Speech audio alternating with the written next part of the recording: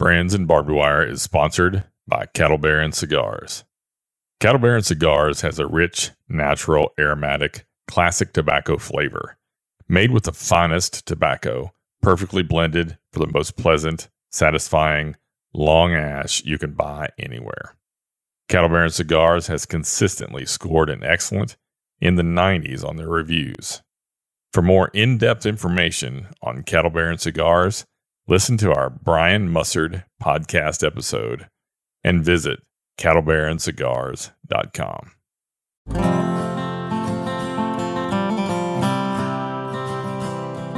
Welcome to Brands and Barbed Wire. I'm your host, Jim Johnson, and I'll take you behind the brands and we'll look through the barbed wire at some of the most iconic ranches in the world. So sit back, kick off your boots, and prepare to be entertained as I introduce you to those captivating stories from the legends of the brands and where there's no barbed wire that's going to hold us back. Welcome to today's episode of Brands and Barbed Wire. Today we get to visit with a ranch from a very unique part of the country and learn about how they've influenced the cattle industry and its history. Welcome Mike Adams from Adams Ranch in Florida. Welcome, Mike, to Brands and Barbed Wire.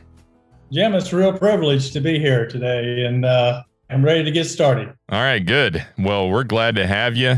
Mike, for our listeners that might not know who Mike Adams is or where Adams Ranch is, why don't you give us a little background on yourself and Adams Ranch? Sure. The ranch is located about 90 miles southeast of Orlando, right on the coast, outside of Fort Pierce. Kind of between Fort Pierce and Okeechobee is the headquarters.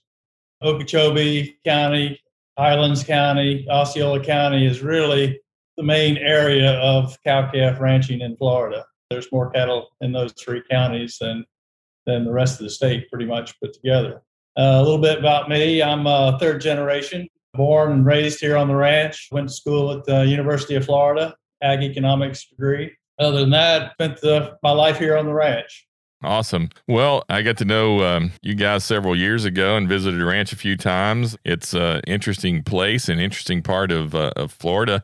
And a lot of people just don't realize how many cattle are in Central Florida and then how big the ranches are. And so, kind of tell us a little bit about the size and scope of the operation, and then take us back to the beginning of Adams Ranch and how maybe your family got into the ranching in Florida, because again, most people wouldn't consider Florida big ranching territory per se. Right. Roughly Adams Ranch, we encompass about 44,000 acres.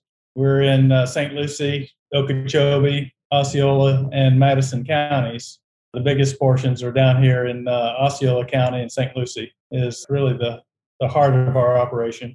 And that's kind of a subtropical region in Florida. So we do get some frost. Rarely we get a hard freeze, but it does happen. But generally you have a freeze and a few days later it's back to 80 degrees. So that's one of the things that we really do enjoy here. Being subtropical, we do tend to have a little bit of rain. Our average rainfall is around 55 inches a year. Of course, you may get 10, 12 inches at a time, and that can upset the apple cart a bit, but change your schedule around. Yep. What would be sort of your primary forages down there, and about how many acres per cow, and maybe a couple things like that? We tried to run, being a cow-calf operation, we tried to run a pretty extensive operation, so a few people.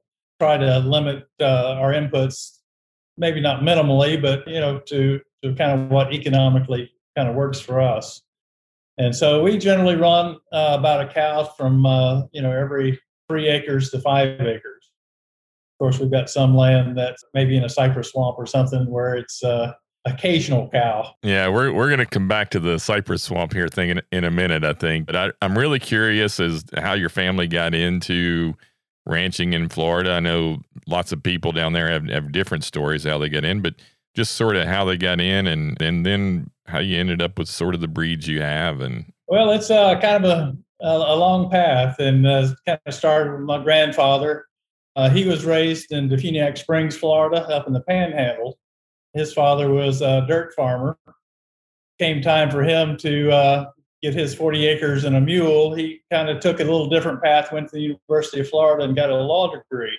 And I don't know if he got run out of North Florida because of that, but at any rate, he practiced law a little bit across the panhandle of Florida and then worked his way down the East Coast and came to Fort Pierce. And it was the county seat and looked like a good place to set up his law practice.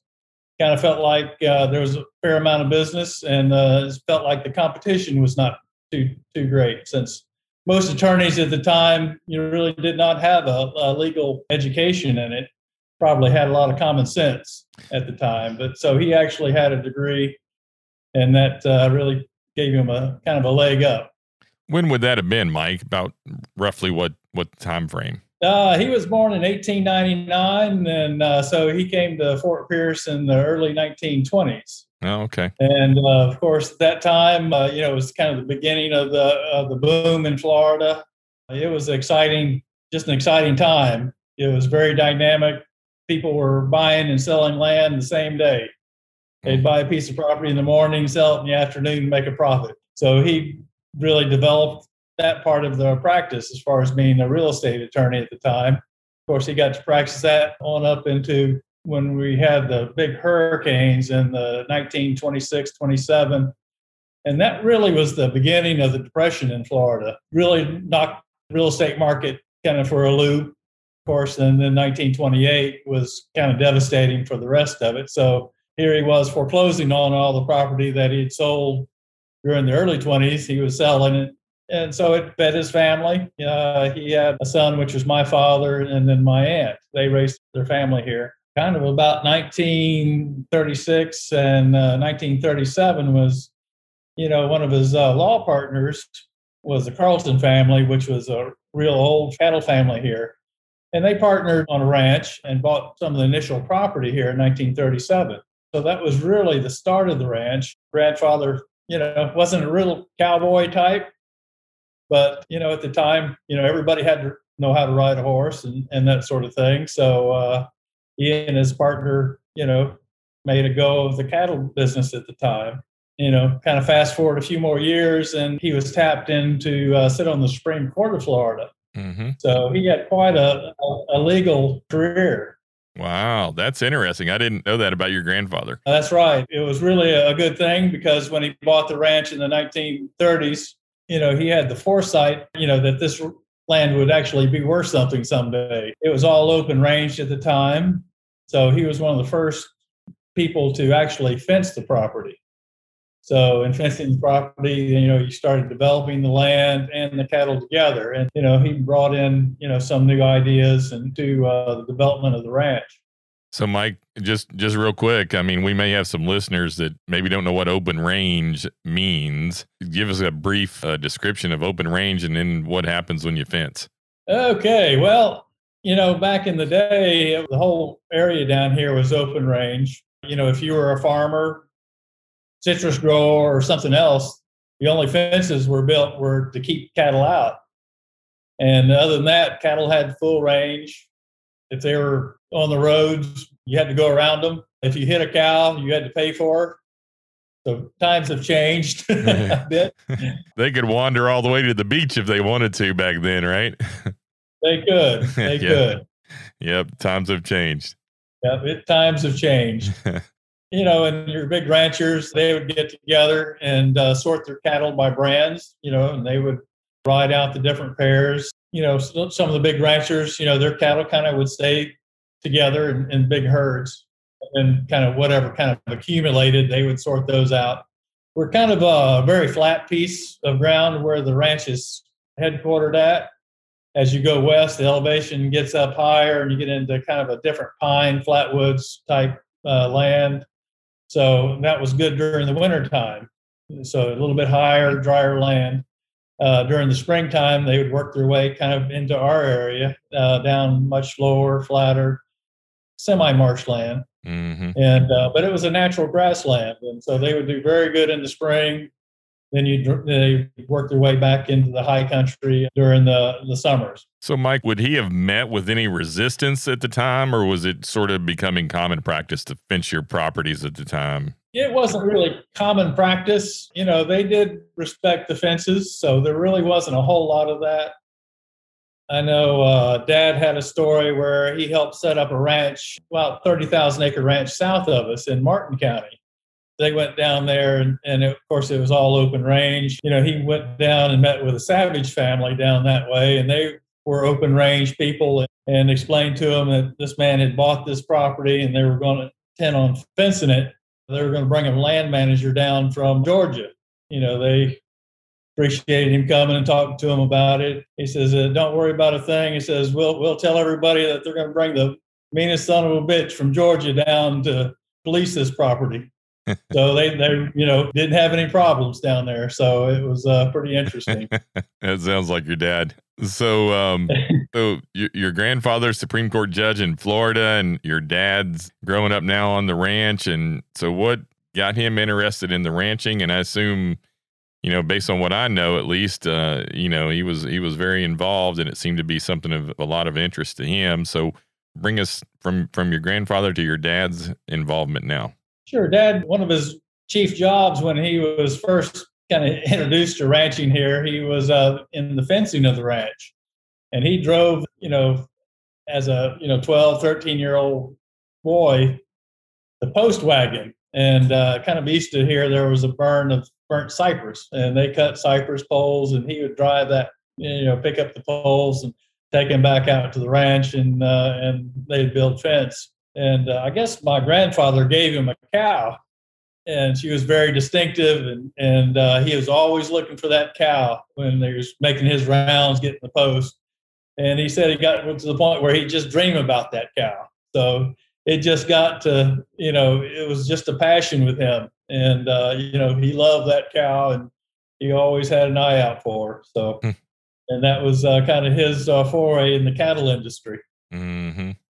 As a boy. And so growing up, they spent a lot of time in Tallahassee, but he spent a lot of the summers down here on the ranch. Mm-hmm.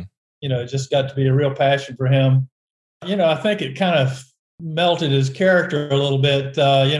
He'd stay some with the Adams family in Defuniak Springs during the summer growing up as a little boy, some with his grandmother family, the Williams. They were pretty much living on the land, so they would hunt and fish and stuff. And he got where he'd really enjoy staying with the Williamses, because they'd get up when they felt like they needed to get up and go fish or go check the fish traps or go hunt squirrels or whatever else for dinner.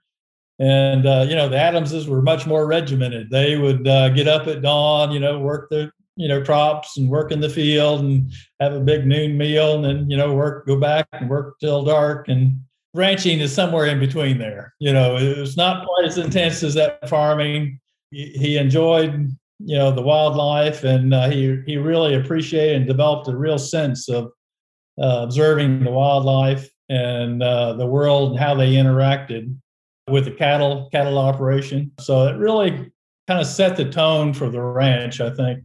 Since we do have such a strong kind of environmental kind of bent as far as how we look at things and what we do here on the ranch and how we handle things. Yeah, I know, when I've visited before, just the photography that your dad took of the wildlife and that interaction with the ranch is just phenomenal to see, and just a real blessing to be able to see some of that in his vision or his eye captured in those pictures. And so I think there's probably on your website, there'd be a lot of pictures, and we can get to it in a little bit, but there's a lot of those pictures on there, isn't there? There are. Yeah. So you'll be able to get a good idea of what our country looks like down here. So your dad, what made him sort of want to move farther into ranching and maybe not follow in his dad's footsteps of being an attorney? Or it's kind of funny. Everybody expected him to. He had a grade school teacher. She wanted him to give a speech. He just told her, it says, I don't need to really learn how to talk. He says, I'll just talk to the cows. It says they don't care. Anyway, I don't know anybody that gave more speeches than my dad at the end of his life. So it's really, really one of those things you just never know. Right. Be careful what you say when you're in grade school. That's right. Absolutely. So anyway, he spent some time in the service, officer training school at the end of World War II.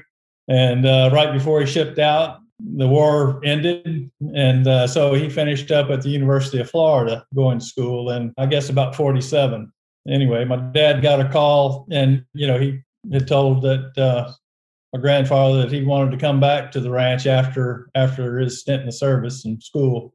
And he said, "Well, you may want to come back home because this was the hurricane of 1947. Everything's underwater, so you really need to see that before you make that final determination." So he skipped graduation, came back here, and just about never left. This was kind of his driving force, and his passion in life was to develop, a good ranch, cattle that would thrive in our environment. And I think he succeeded all the way around in his goals there. Yeah, it sure seems like it. I know. At what point did he sort of really start focusing on the genetic side of it, and then the breeds? And at the time, what were the breeds that he would have come back to, and then what developed since then? Well, when my grandfather started the ranch, it was essentially with cracker cattle. You're gonna have to tell people what cracker cattle are. we're, Okay. we're talking to people that might not be Florida natives that might want to know what a cracker cow is. Sure. One of the first cattle that was brought to the United States came to Florida by the Spaniards. They settled in St. Augustine during the different wars and different things. Most of those cattle really went wild. Basically became a subspecies of what the Spanish cattle were. So those cattle were the heart of what we call the cracker cattle, because they had to survive out here with really no help. What help they probably got was a Seminole or somebody trying to put an arrow in them for dinner. Mm-hmm. So they got wild and pretty much went through a phase where they were just wild cattle, just to get someone out there to claim them, essentially. Yeah, so similar to what we hear of Old West stories about cattle that were unbranded or whatever. Somebody just had to claim them. How did they get the name Cracker? The early, Florida cattlemen used long whips, 10, 12 feet long. When you're covering a lot of our woods here, you may not be able to see that far away, but you can hear a long way, especially in the morning. So you could hear 3 or 4 men could spread out across there with their whips, and you could hear where each one of them was. And so that's where the cracker, I think, had descended from. Yeah, that is the cracking of the whip that they could hear and then figure out where they were and then drive cattle with them as well. That's right. Okay. So, they would bunch them up, and that way then they could herd them from there. If they're driving them a long way, you might encourage them along a little bit with their whip. Those early crackers, they could do about anything from a horse with a whip, from killing snakes to turning a bad bull back. Yeah, that's pretty interesting. I would love to have seen that. Are there some guys that still do that in Florida today? They do. A lot of our cowboys still carry a whip on their horses now. Yeah, interesting. So you've got a bunch of cracker cows on the ranch. From there, you wanted to improve them, and your dad wanted to improve them. So how did he do that? Well, probably through in the early 40s, they introduced Brahman cattle to those cracker cattle. So by the time Dad really got involved with the operation, a lot of the cattle were mostly Brahman. Even at that time, your Brahman cattle were discriminated against in the marketplace by having the hump, meat quality, and different things. So he decided he would bring some Hereford cattle in. He brought some cattle in from the CK Ranch in Kansas. Those mostly Hereford bulls, he'd get a train car load of them and turn them out here. And after a year, he said over half of them would die the first year from just anaplasmosis, different diseases, insects that we have here, just not adapted to the environment. And that probably helped focus himself on the importance of having cattle that are bred for your environment. He was able to get, enough of those early first cross Brafords and saw that they were much superior to either the Herefords or the Brahman down here. And so that led him on a path, trying to find the right mix. Your half-blood still had a bit of a hump, did another cross of Hereford on top of that, came up with roughly a 5/8, 3/8 mix of Hereford, 3/8 Brahman. 3/8 Brahman gave them enough heat tolerance that they did well here. The 5/8 pretty well, set the kind of meat characteristics more towards the Hereford side, kind of fit the marketplace of the time. He kept that kind of breeding regime until about 1969. It was recognized by the USDA as the Brayford breed. So we're the foundation herd of the Brayford breed here. Wow. So you guys actually started the Brayford breed there at Adams Ranch in Florida. We did. And it wasn't long after that, he started the International Brayford Association. And it's now, morphed all the way back into United Brayford Breeders now. It's been an interesting thing. And I believe people that really like their Brayford cattle, they're hard to dissuade from anything else because they're easy to work. People ask me about, their temperament and whatnot. And I said, well, they're pretty smart and they'll treat you just like you treat them. So be careful. And, so you can treat them rough and they can be hard to handle. Right.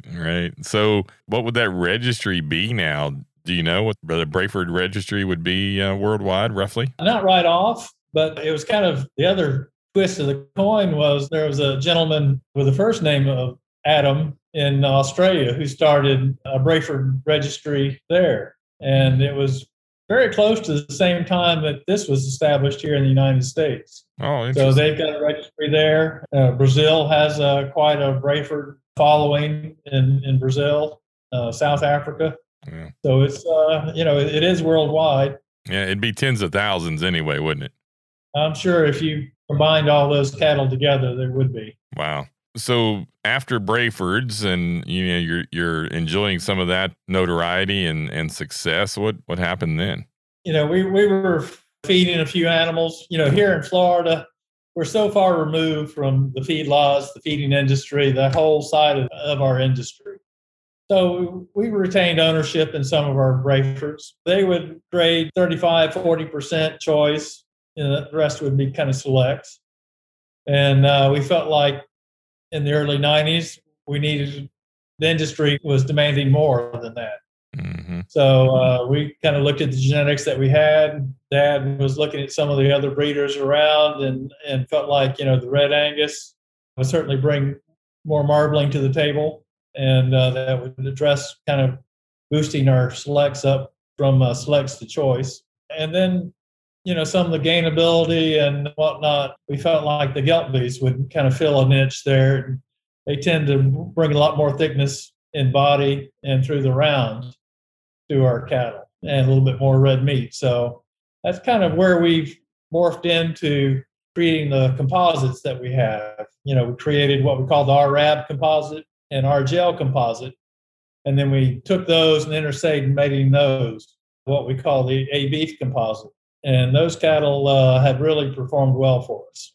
I thought we'd get a real big boost in weaning weights. We really didn't. Our Brayfords, we've selected all those years, for cattle that would wean heavily. So that's the way Florida cattle people got paid, was how many pounds they can put on a truck and send to a feedlot out west. So, our cattle weaned heavily anyway. So we didn't gain a lot there, but we did gain in carcass characteristics, and that has been really hugely important. And I think the Geltby tend to increase the fertility a little bit of that particular cross too, because we gained a little bit in early maturity. Productivity-wise, we probably gained another 25% in our production just because of that, because you can get your cattle bred as yearlings to calve at 2, but if they don't calve really early, you can't hardly get them to breed them at 2s to calve at 3. Mm-hmm. And these A-beef, what we call the A-beef, so they've been a real boost for us in productivity there.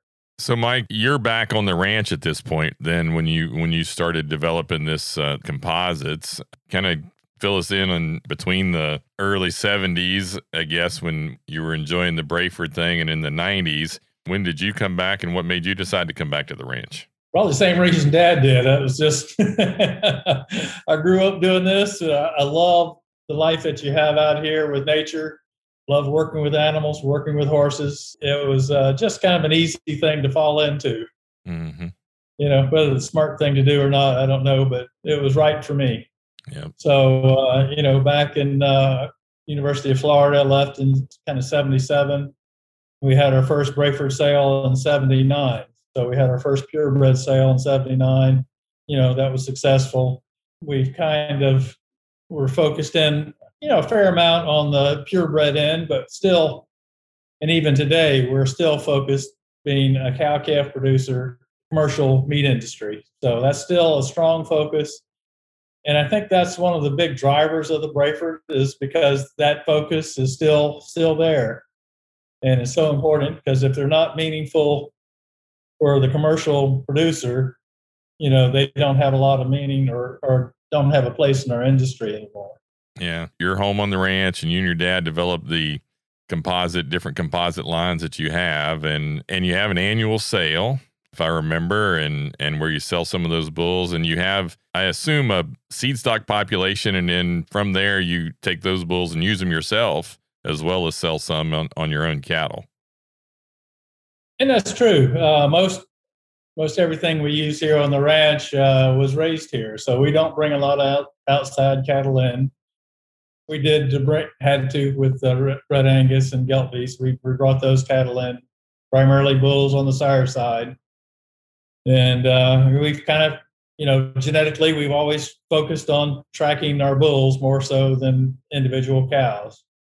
And in doing so, it's kind of an extensive way to, do it. It's not so intensive where you're trying to track each individual animal. We do different sire groups in our breeding. So we'll breed a bunch of half brothers in a pasture, or particularly here on the home ranch as far as our purebred operations go. And that way we have a good idea of what genetics are on the sire side, and we'll track them right on. Your dad, I know, was pretty progressive and was doing some early DNA work and, on those composites to sort of figure out which ones were the better ones. And with that early DNA work and the composite, I mean, he sort of was a forerunner in what we know is a lot of the genomic technology today. But he was like on the cutting edge of a lot of those types of things, the composite breeding and the DNA and some things like that, wasn't he? Absolutely. And that's one thing about my grandfather and my father. Are very progressive. They always were very forward thinkers, not afraid of change. And that's one of the real cruxes that you can get into, particularly in agriculture, is you can get into kind of a rut where you can't see how to make that next change. And everything in agriculture changes so fast. The DNA industry has changed 1,000-fold probably since the early, or late 90s when they first kind of started out with GeneStar testing and whatnot. Mm-hmm. And so it's pretty incredible as to what they can kind of do DNA-wise. So that is certainly something you can't hardly argue with is the DNA. You can argue a lot of things. Dad had a quote about kids, and parents that criticize their kids for maybe being stupid. And he says, well, if you knew anything about DNA, you wouldn't say that about your kids. Yeah, they got it from somewhere, right? And so that's right, they get it from somewhere. Yeah, and so good. I know we're gonna have some listeners that, and every time I talk about Florida ranching with someone, that the first thing that comes up is alligators. People think of Florida and Florida ranching, they think of the alligators, and I told you we come back to those cypress swamps for a couple different reasons, but I'm sure those swamps have a few gators in them, and then the cypress trees as well. But tell us a little bit about managing the predatory species down there in Florida of the alligator. A lot of other ranchers shoot a lot of their big alligators just because they're going to eat all my cows or whatever, and they are subject to. There's no doubt. And occasionally we have gotten a gator that has taken some calves. Generally, we'll put him in our museum and kind of take care of that problem. But all in all, if you don't mess with them, they won't mess with you. There's a lot of other things for them to eat in Florida other than your cattle. You've got raccoons. Of course, we have lots of turtles and different things in the canals. So there's lots of natural food for them anyway. He's kind of like a Brayford bull. If you don't mess with him, he won't mess with you, huh? That's right. That's right. That's good. So the other thing I've always been amazed with down there were some of the sunken cypress trees and then some of the wood that's comes out of them, and particularly when you go to an Adams Ranch sale and that great big one piece of sunken cypress drops from the ceiling and makes a table. I mean, that thing's always something that has amazed me as well.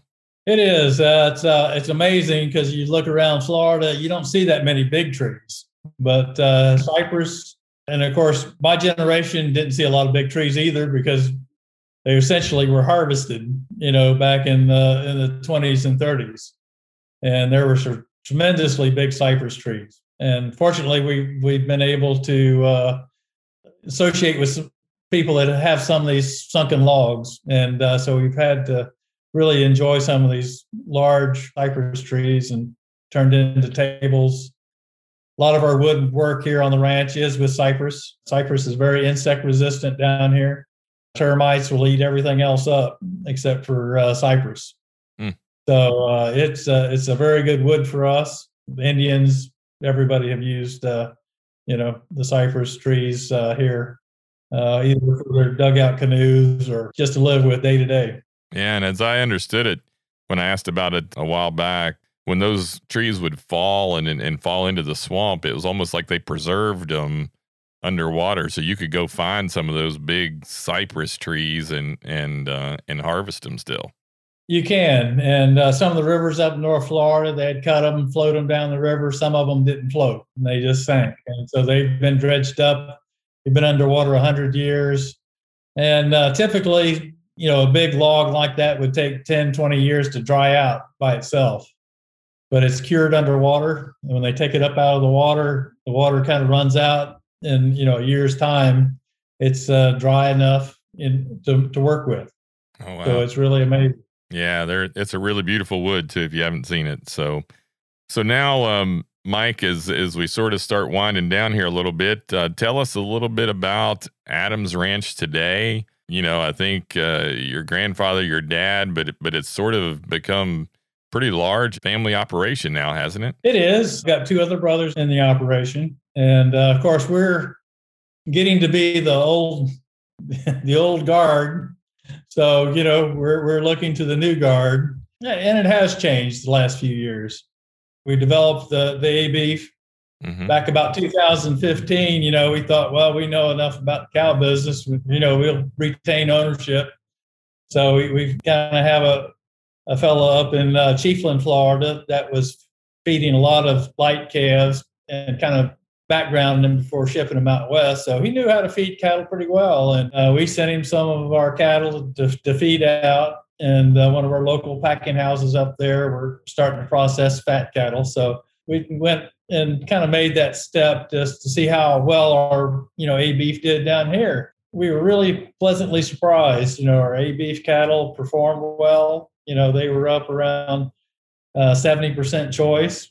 Whereas our Brayfords weren't quite that high. The A-beef is just for our listeners. The A-beef is the 4-breed composite of the Brayford, the Gelbvieh, and the Red Angus. Would sort of be Brahman, Hereford, Gelbvieh, and Red Angus in that 4-breed composite. That's right, and they really are working well for us right now. So anyway, we've had some issues of how to market them. We talked to Publix and said, well, you can send us your steaks. That doesn't take very, there's 30% of your animal taken care of. But they said, well, we can't pay you a premium until you sell in Publix a while. And, if you develop a following, you can develop a premium in your market. We knew pretty quick that's not going to work for us because, it simply costs more to finish cattle in Florida than it does in the grain belt, panhandle of Texas. May save some on travel and gas, but still, at the end of the day, the feeding cost kind of drives everything. About that time, my older brother was introduced to Whole Foods and talked to them about our operation, and they wanted to see it. So Whole Foods came and sent their man, a couple people here, and we had lunch, and they said, well, you have to qualify our STEP program. They can't have antibiotics, they can't have hormones. They've got to be on pasture. And I said, well, that's exactly what we do. He says, well, the first step you got to do is you got to get a third-party verifier to come in and said, we would love to work with you.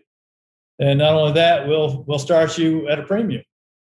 And so, heck, that seemed like that was a huge problem solved. So that was really our big step into building a market here in Florida around our cattle. Really been a great relationship with Whole Foods.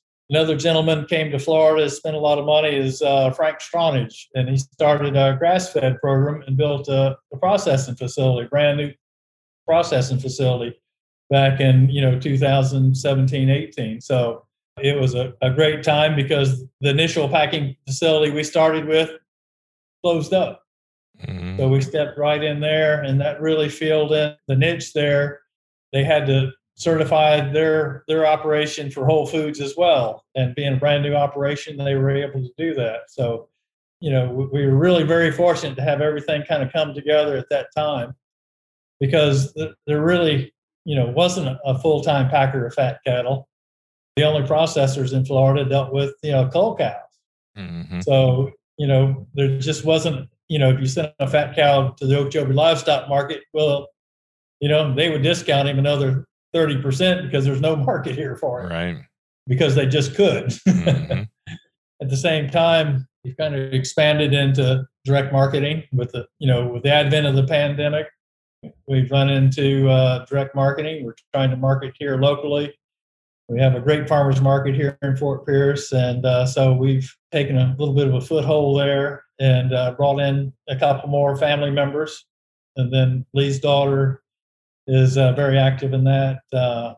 His son and my brother's son are all working on the different operations now. So we've got the next generation kind of in place, continue to like this lifestyle, this kind of work. They've got a great place to live. I can't imagine having to dig my way through the snow, or some people do. And so we're in that regard, we're blessed. But we do have the other side where we have a hurricane or something of that nature. But it gets a little warm there in the summertime, I'm sure, doesn't it? It does. With our humidity, if we get up in the high 90s, you've got 80% humidity. Mm-hmm. It can be pretty stifling. So that's one of the reasons why you need cattle and horses and men that are adapted to our environment. Yeah, you bet. So Mike, you still have an annual bull sale. Tell us about that and when that is and what you offer. We do. It'll be the second Thursday in November. We'll roughly sell about 80 bulls, probably about 150 females and red heifers, and then maybe 100 yearling heifers. So we still want to cater to the commercial cattleman, and that's kind of been the mindset. We want to keep our cattle affordable. We've taken a step to a couple years before the pandemic. We started with DV auctions. Now we're utilizing Cattle in Motion. Mm-hmm. So people don't have to be here live to participate, and save them a day's drive for a lot of people.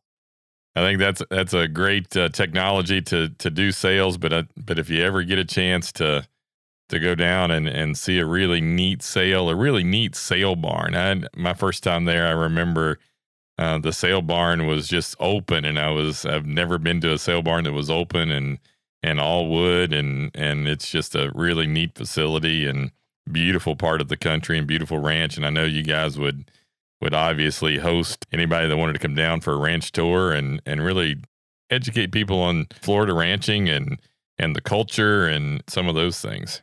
We do. And, yesterday we had, I think, about 65 folks from Alabama. Wow. With Farm Bureau came through. So we enjoyed having them. Anyway, it's a great opportunity, for us to meet a lot of people that we wouldn't meet as well. So we try to keep an open door. Do you host the occasional celebrity coming through there too? We've been known to. And, yeah. I know Dad enjoyed visiting with Robert Duvall.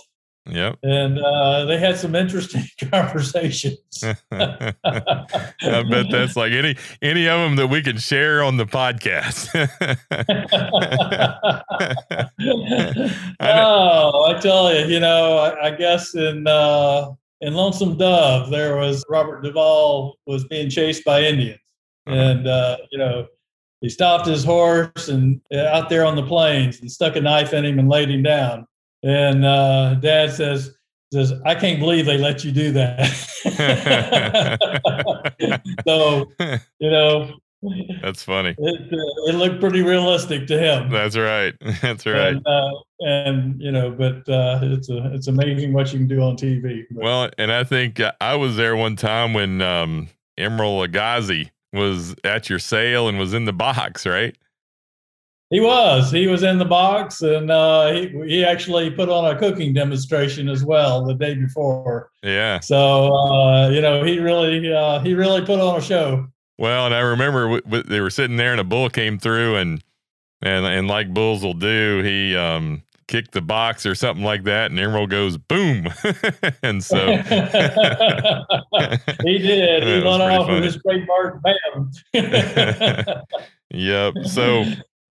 So Mike, as we wrap up here, tell us sort of, it's obvious to me that innovation has been part of your family, and as you move through, your dad, and now even you guys going direct to the customer and being innovative in that way, where do you see Adams Ranch going, and and fitting into the beef industry? And do you have any sort of a vision for the ranch and where you guys are going to be moving to? Well, our track with the ranch is there is a downside to Florida, and one of them is the population.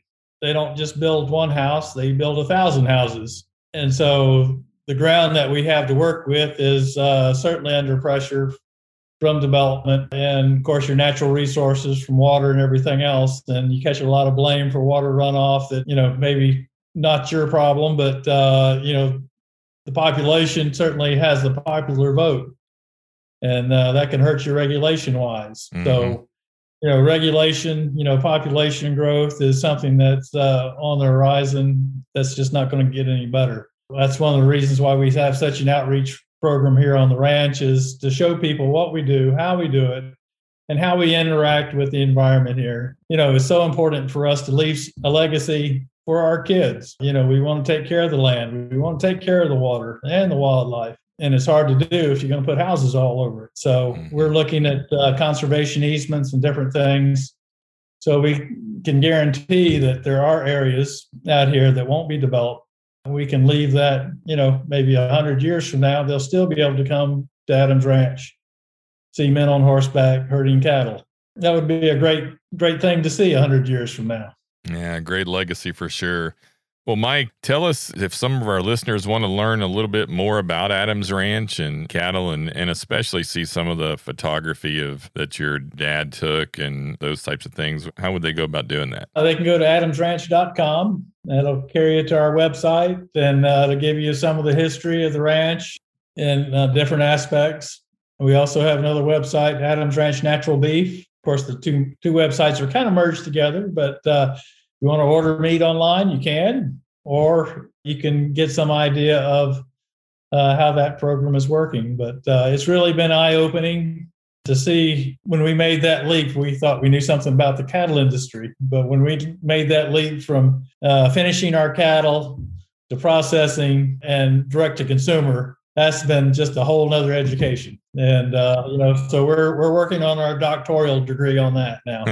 Great. It's really been a learning curve. Yeah. Mike, I really appreciate your time today, and thanks for taking the time to educate myself and our listeners on Adams Ranch and what you guys have going on. And it's been a real pleasure, and I really, really appreciate your time. Well, thank you, Jim. And you're a great service to the cattle industry. I appreciate what you're doing. Look forward to seeing you down here next time. Yeah, I need to get down there in November. It's been a while since I've been to Vail, and that's always been a highlight of my trip to Florida. So I'll try to make sure I get down there this November. I know. We'll probably make you work again. Sounds good. Thanks, Mike. I appreciate it. All right. Thank you, Jim. For our producer, Carlos Charaboga, I'm your host, Jim Johnson. God bless, and thank you for listening to Brands and Barbed Wire. The Brands and Barbed Wire podcast can be found wherever you get your podcasts. Please subscribe, rate, review, and share. You can also find additional content at our Brands and Barbed Wire Facebook page and at brandsandbarbedwire.com. We hope you enjoyed. Brands, and Barbed Wire. The Brands and Barbed Wire podcast is sponsored by J-Mar Genetics, cattle made to grow and grade. The annual New Beginnings bull and female sale will be held April 21st on DD Auction. Visit jmargenetics.com for more information.